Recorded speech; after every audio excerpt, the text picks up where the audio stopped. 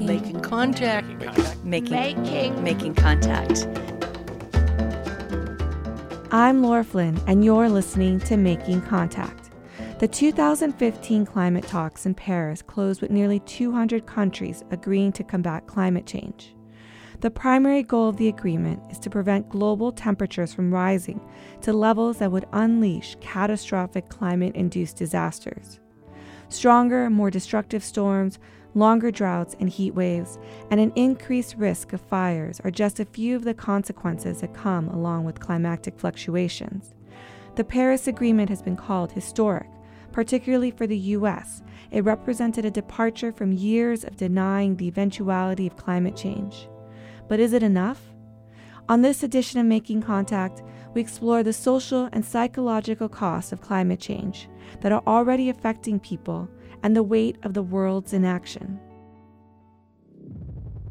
In 2012, Superstorm Sandy ripped through coastal communities along the northeastern United States, Canada, and the Caribbean, killing an estimated 147 people. Outside of the southern states, Sandy ranks as the deadliest cyclone in the U.S. since 1972, and it's also one of the costliest. The Rockaway Peninsula in Queens, New York was one community devastated by Sandy. Making Contact's Andrew Stelzer brings us this story about how residents are recovering and rebuilding in a new age of climate change.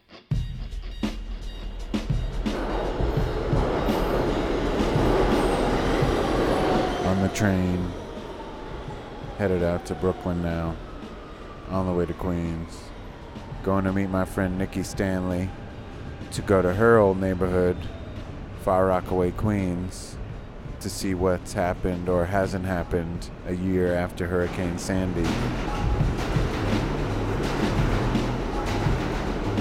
There's been a lot of talk about bringing the Rockaways back.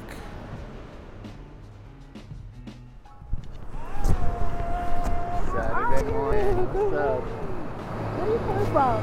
My mom's place. Where is that? Oh, on 9th and Astor? Broadway, yeah. Ah, every time I pass there, I think of you.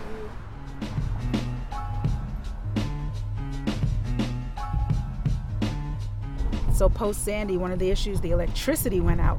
So even though the side of Rockaway that I grew up on was not flooded, the flooding went down, there was no infrastructure. There were no subways, there was no lighting. People were forced to just not, it was just very hard to move around once the sun went down. So that was the issue on my side of Rockaway. Whereas you'll see on the other side of Rockaway, the issue is literally the fact that the flooding wiped out stores. People were not able to go back home. So it's just depending on which part of the peninsula you're on would determine the issue that you had.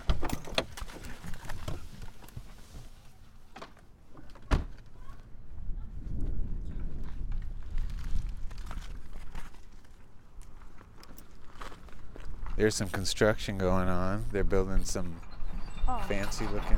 That's the beach. That's a big deal right now. So when I saw Rockaway featured in the New York Times as the New Hamptons, I almost choked. Literally, I almost choked on my whatever it was I was drinking at the time, because that's where we're at. It's being featured every summer now for the past few years as the destination of the summer. But so this is 59th. My dad actually lives on 61st. We'll go down his block. He lives 3 houses away from the beach. So he refused to evacuate on Sandy, during Sandy. And so he literally stood on his little porch and just watched cars float away, watched his own car float away, saw the water coming down from the beach. He had just refused to leave. And my mom's house, she got 4 feet of water. On this side, and as many people did, 4 to 5 feet of water. People with basement apartments lost everything. The friend who stayed with me, that was his situation. So all these houses were flooded. All these houses have basements.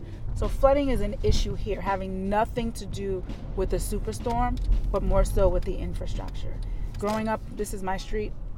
There were times I couldn't go to school because the water was so high, because it was a really strong rain. So this is my house to the right, and it looks like my mom and my sister are home because I saw the cars. And to the left, that was my elementary school up till 3rd grade. I literally just got to walk across the street.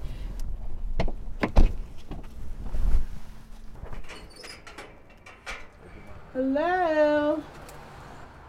Hi. This is my friend Andrew from high school. Hi there. Andrew. How are you? Good. Hello, you remember me? Maybe. You look like Nikki. Yeah. I probably met you a couple times. Yes.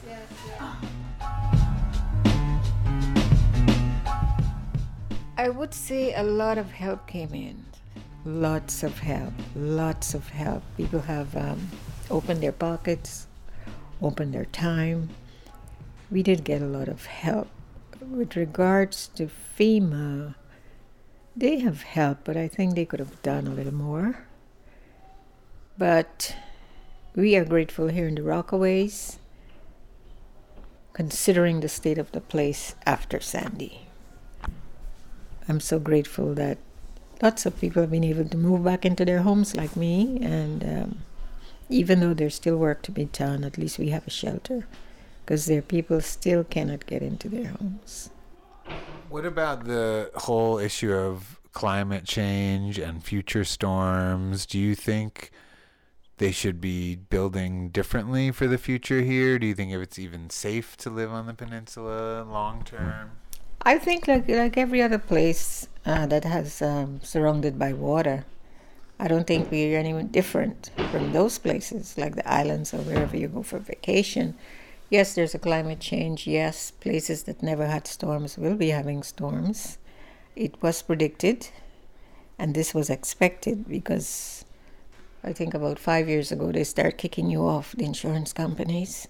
I had Allstate for both homes, and Allstate just kicked me off.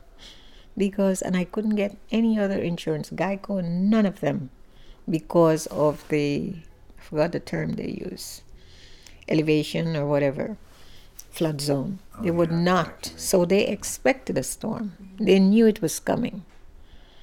They talked about it, and yet they kicked you off, so they wouldn't have the liability. I mean, some people have suggested we shouldn't be building more on places, not only in the Rockaways, but like you said, on coastal areas of islands or the whole coastal. Mm-hmm. They say it's, the storms are going to get worse and worse. That's what they say, and it is expected. So what? You live by faith. We have lived here how many years? 30-something years, quite comfortably. There are people who were born here, grew up here, grandchildren, everything, and no place, we don't know what's going to happen. It's a nice place to live. And with all that the storm did, people are still wanting to buy. Now is the opportunity to buy the homes, and people are seizing that opportunity. That there are people who say, well, I don't want to live here anymore, I'm leaving. So then your house has been damaged, whatever, so that means you cannot sell it at the rate you would have gotten if there wasn't a storm. So people are seizing that opportunity to acquire real estate. They're knocking at the doors.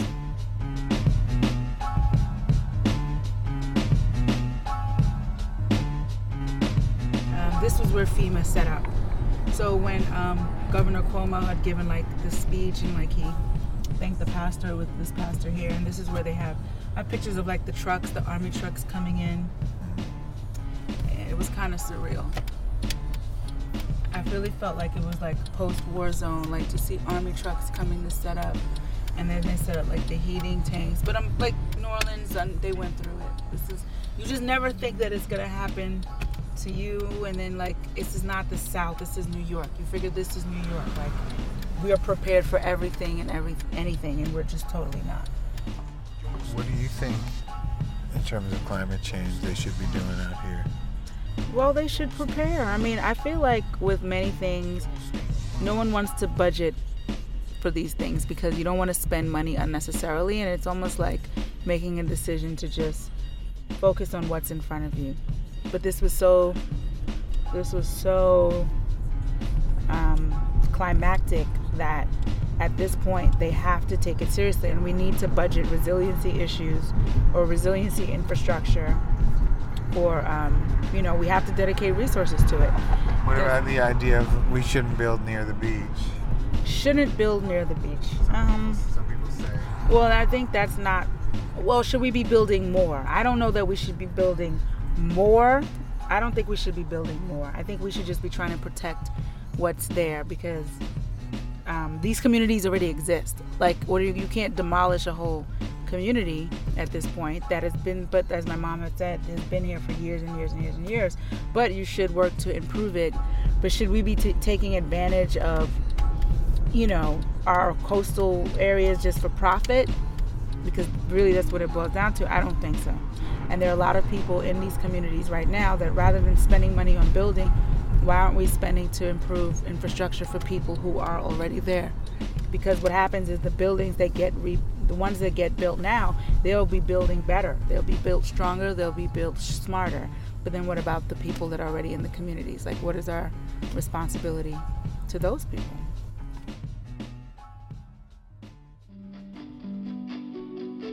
On November 8, 2013, the Philippines was hit with the strongest storm ever to make landfall in recorded history.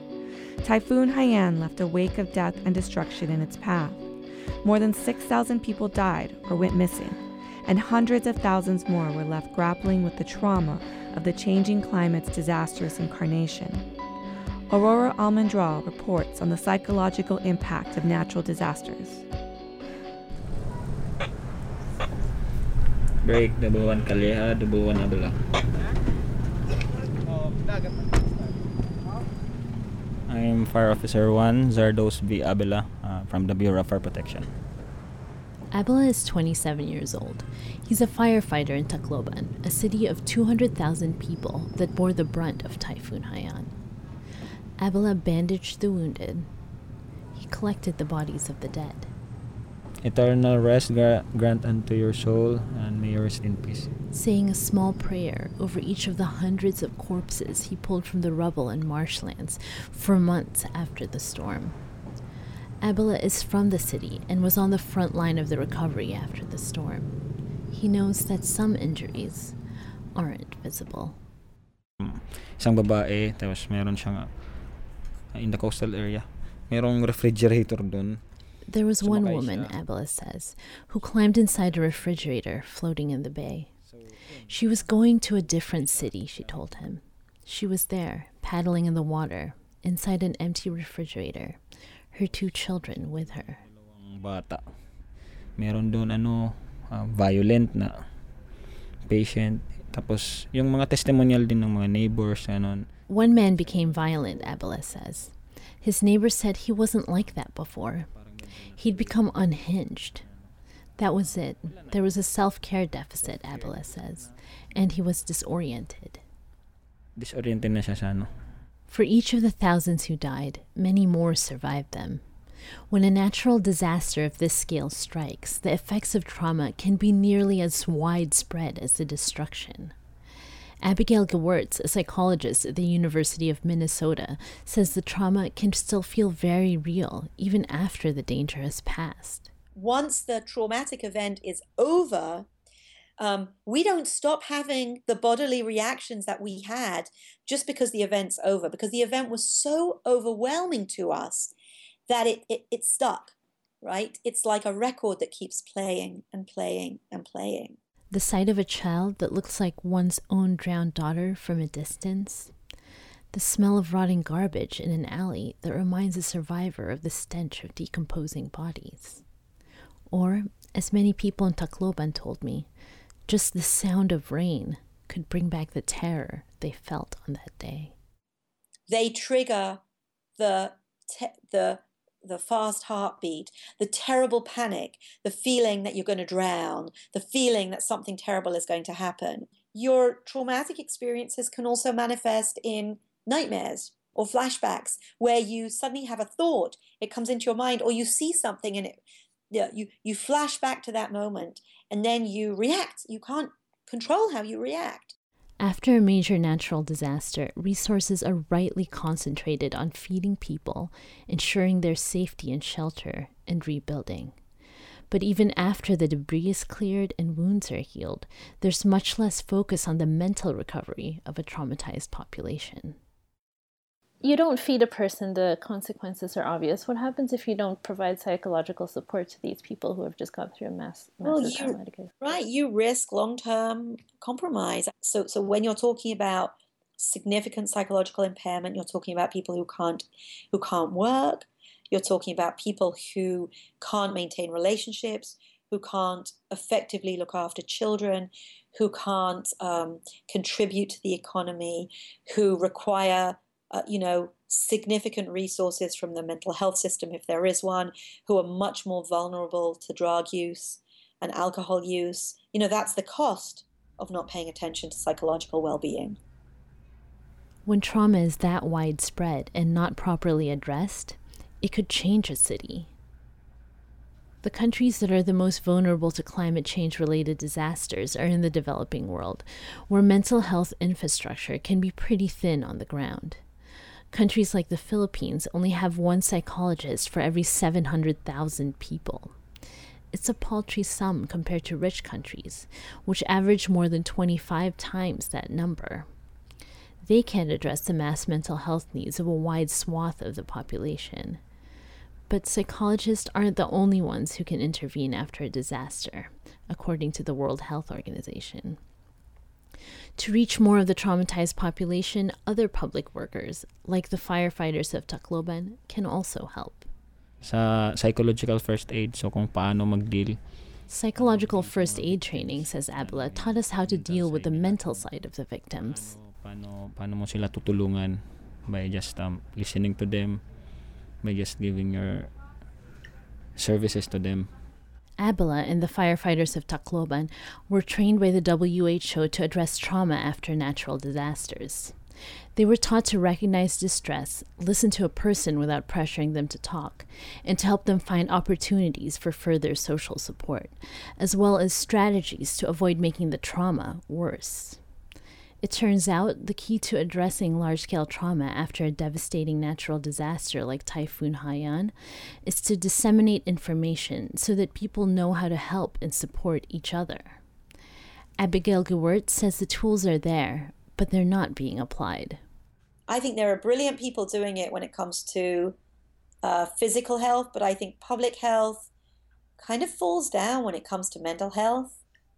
And we know a lot about how to effectively disseminate healthcare messages, right?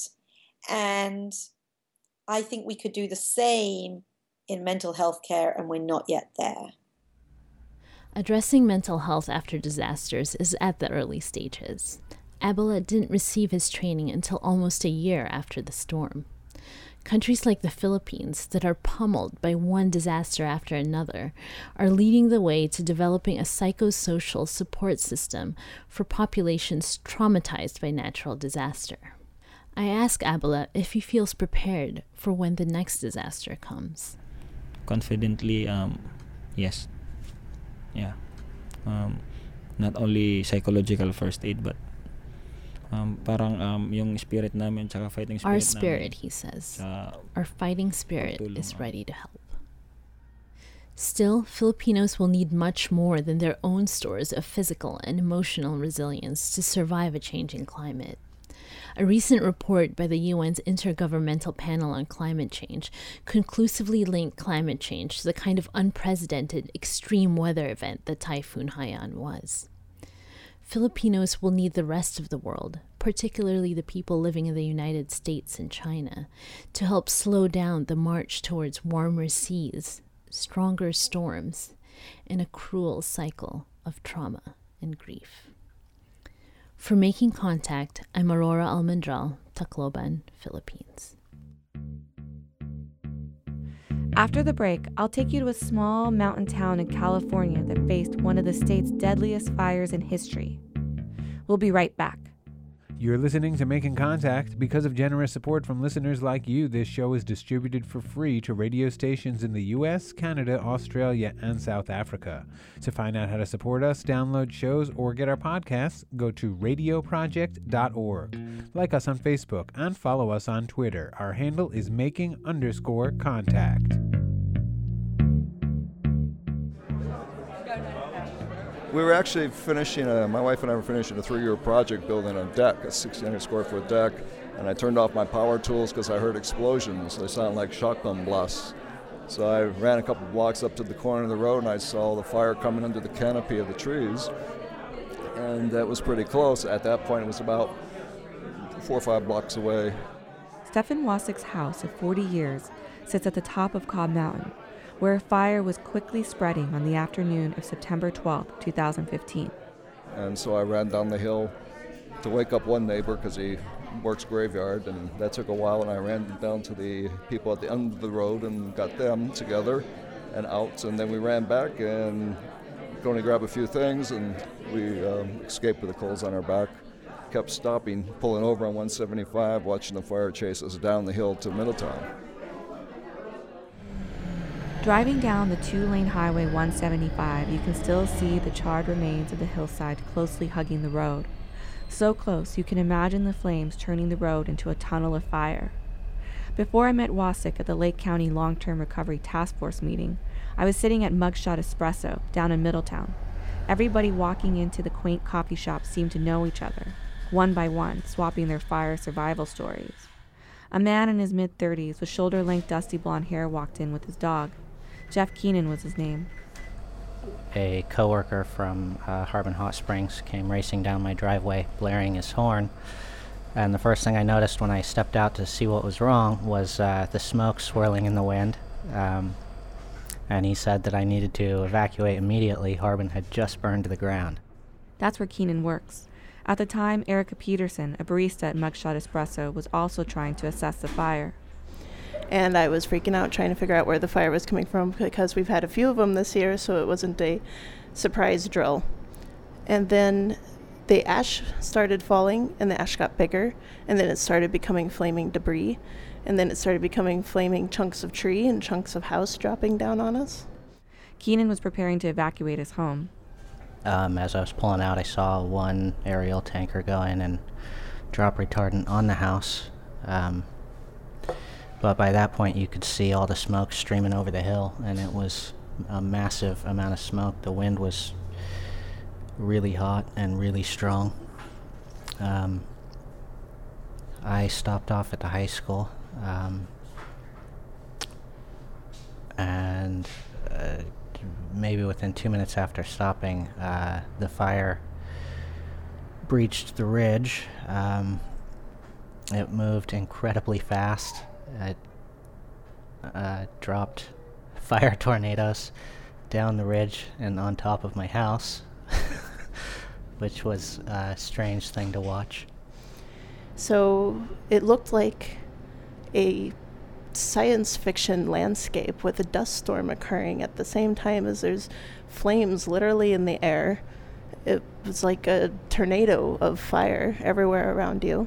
It was very scary. As I was getting my child out, she grabbed a hold of me and looked up in the air as the flames were all around us and went, wow.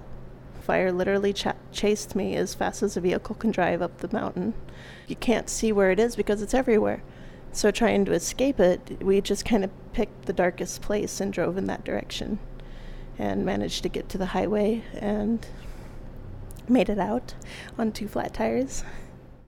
Known as the Valley Fire, it's considered the 3rd most destructive fire in California history, according to CAL FIRE. Burning for over a month, the fire engulfed more than 118 square miles, nearly 2,000 structures, mostly homes, and killed 4 people. 4 years of drought intensified California's 2015 fire season. There were 1,700 more fires in 2015 than the 5-year average. In response, Governor Jerry Brown said action is needed to address the climate challenges we're faced with. Look, there's been fires in California from time immemorial. We know that. But we also know that the temperatures are rising. The annual mean temperature is going up. And that then, when combined with years of drought, means that the conditions are worse. They're drier, and therefore these fires are acting more aggressively, more unpredictably. So we have to do something about it. El Niño rain and snowstorms have reduced the state's fire risk for the time being, according to the fire agency, National Interagency Coordination Center, or NICC. But NICC says one wet year won't likely end the drought, and the state remains cautious. extending water conservation regulations into 2016. So in a time where we're beginning to see natural disasters intensified by climate change, how people cope and recover can give us a sense of what's to come. Peterson recalls what it's been like for her after the fire. Nightmares about being in the fire and burning, of course. And PTS, whenever I see smoke, I have that moment of, oh my gosh, there's another fire. Whenever I see the right color of orange and yellow, it actually brings it up. So I'm sure everybody knows what that's like around here. Lake County Behavioral Health, how can I help you? Hi, can I speak to Manuel Orozco? Sure, hold on, please. Thank you. Accounting Manuel. We realized that there would be a need within the shelters as the people were evacuating to those particular shelters. So after that, what ended up happening is that we were looking toward PTSD aspects of the event in general, mostly because as we were learning more and more from the shelters about the type of evacuation that occurred and the fact that people were trapped and so on and so forth into traffic and everything like that and escaping from the fire in general, that we should be establishing a type of training and also just basic guidelines in order to be able to promote a resilience-based model. Orozco says reducing PTS, or post-traumatic stress, and building long-term resilience are priorities that have come out of responding to several other major fires the community faced in 2015. Peterson lists them off. There was the Rocky Fire, the Jerusalem Fire, there was a structure fire near my house, the Valley Fire, the infamous Valley Fire, and then Hoffaker Lane even caught on fire for a little bit, to the point where you want to talk about after emotions. My man, he couldn't even sleep at night. He would wake up and go out and look at the horizon and be like, are we on fire? As more time has passed since the wake of the Valley Fire, the county's behavioral health response has shifted to working throughout the community. Through a project called California Hope, trained counselors go wherever people are at: bars, cafes, senior centers, grocery stores, and so on. They provide crisis counseling, suicide prevention, and connect people to services. I asked Peterson if she has sought out any counseling to process her feelings after the fire. No, I'm too busy of a woman. I'm just having to get through it. But I talk a lot to people in my job, which works. So I've kind of counseled myself and others. A lot of talking with this job, so a lot of talking to people who've been through similar and worse. So Orozco from Behavioral Health says that is just as important. Actually, the more people share their stories and just basically listen to each other and provide peer-to-peer support, the more resilient people get as a result of that. So it is important for people to kind of come out there, share their stories if they can, or if they are comfortable in doing so. By doing so, it kind of builds the community. Jeff Keenan again. You know, I think everybody's got their own way of coping. Definitely there has been I think a sense of community that a lot of people have relied on. Because it is such a shared trauma. Keenan says the outpouring of community support from near and far is like a life raft. It's essential to recovering and rebuilding. And that's it for this edition of Making Contact. Do you have a story about climate change in your community to share? Send it to us on Facebook or on Twitter. Our handle is making_contact. For more information about Making Contact, go to radioproject.org. That's also where you can get our podcast, download past shows, and make a difference by supporting our work. I'm Laura Flynn. Thanks for listening to Making Contact.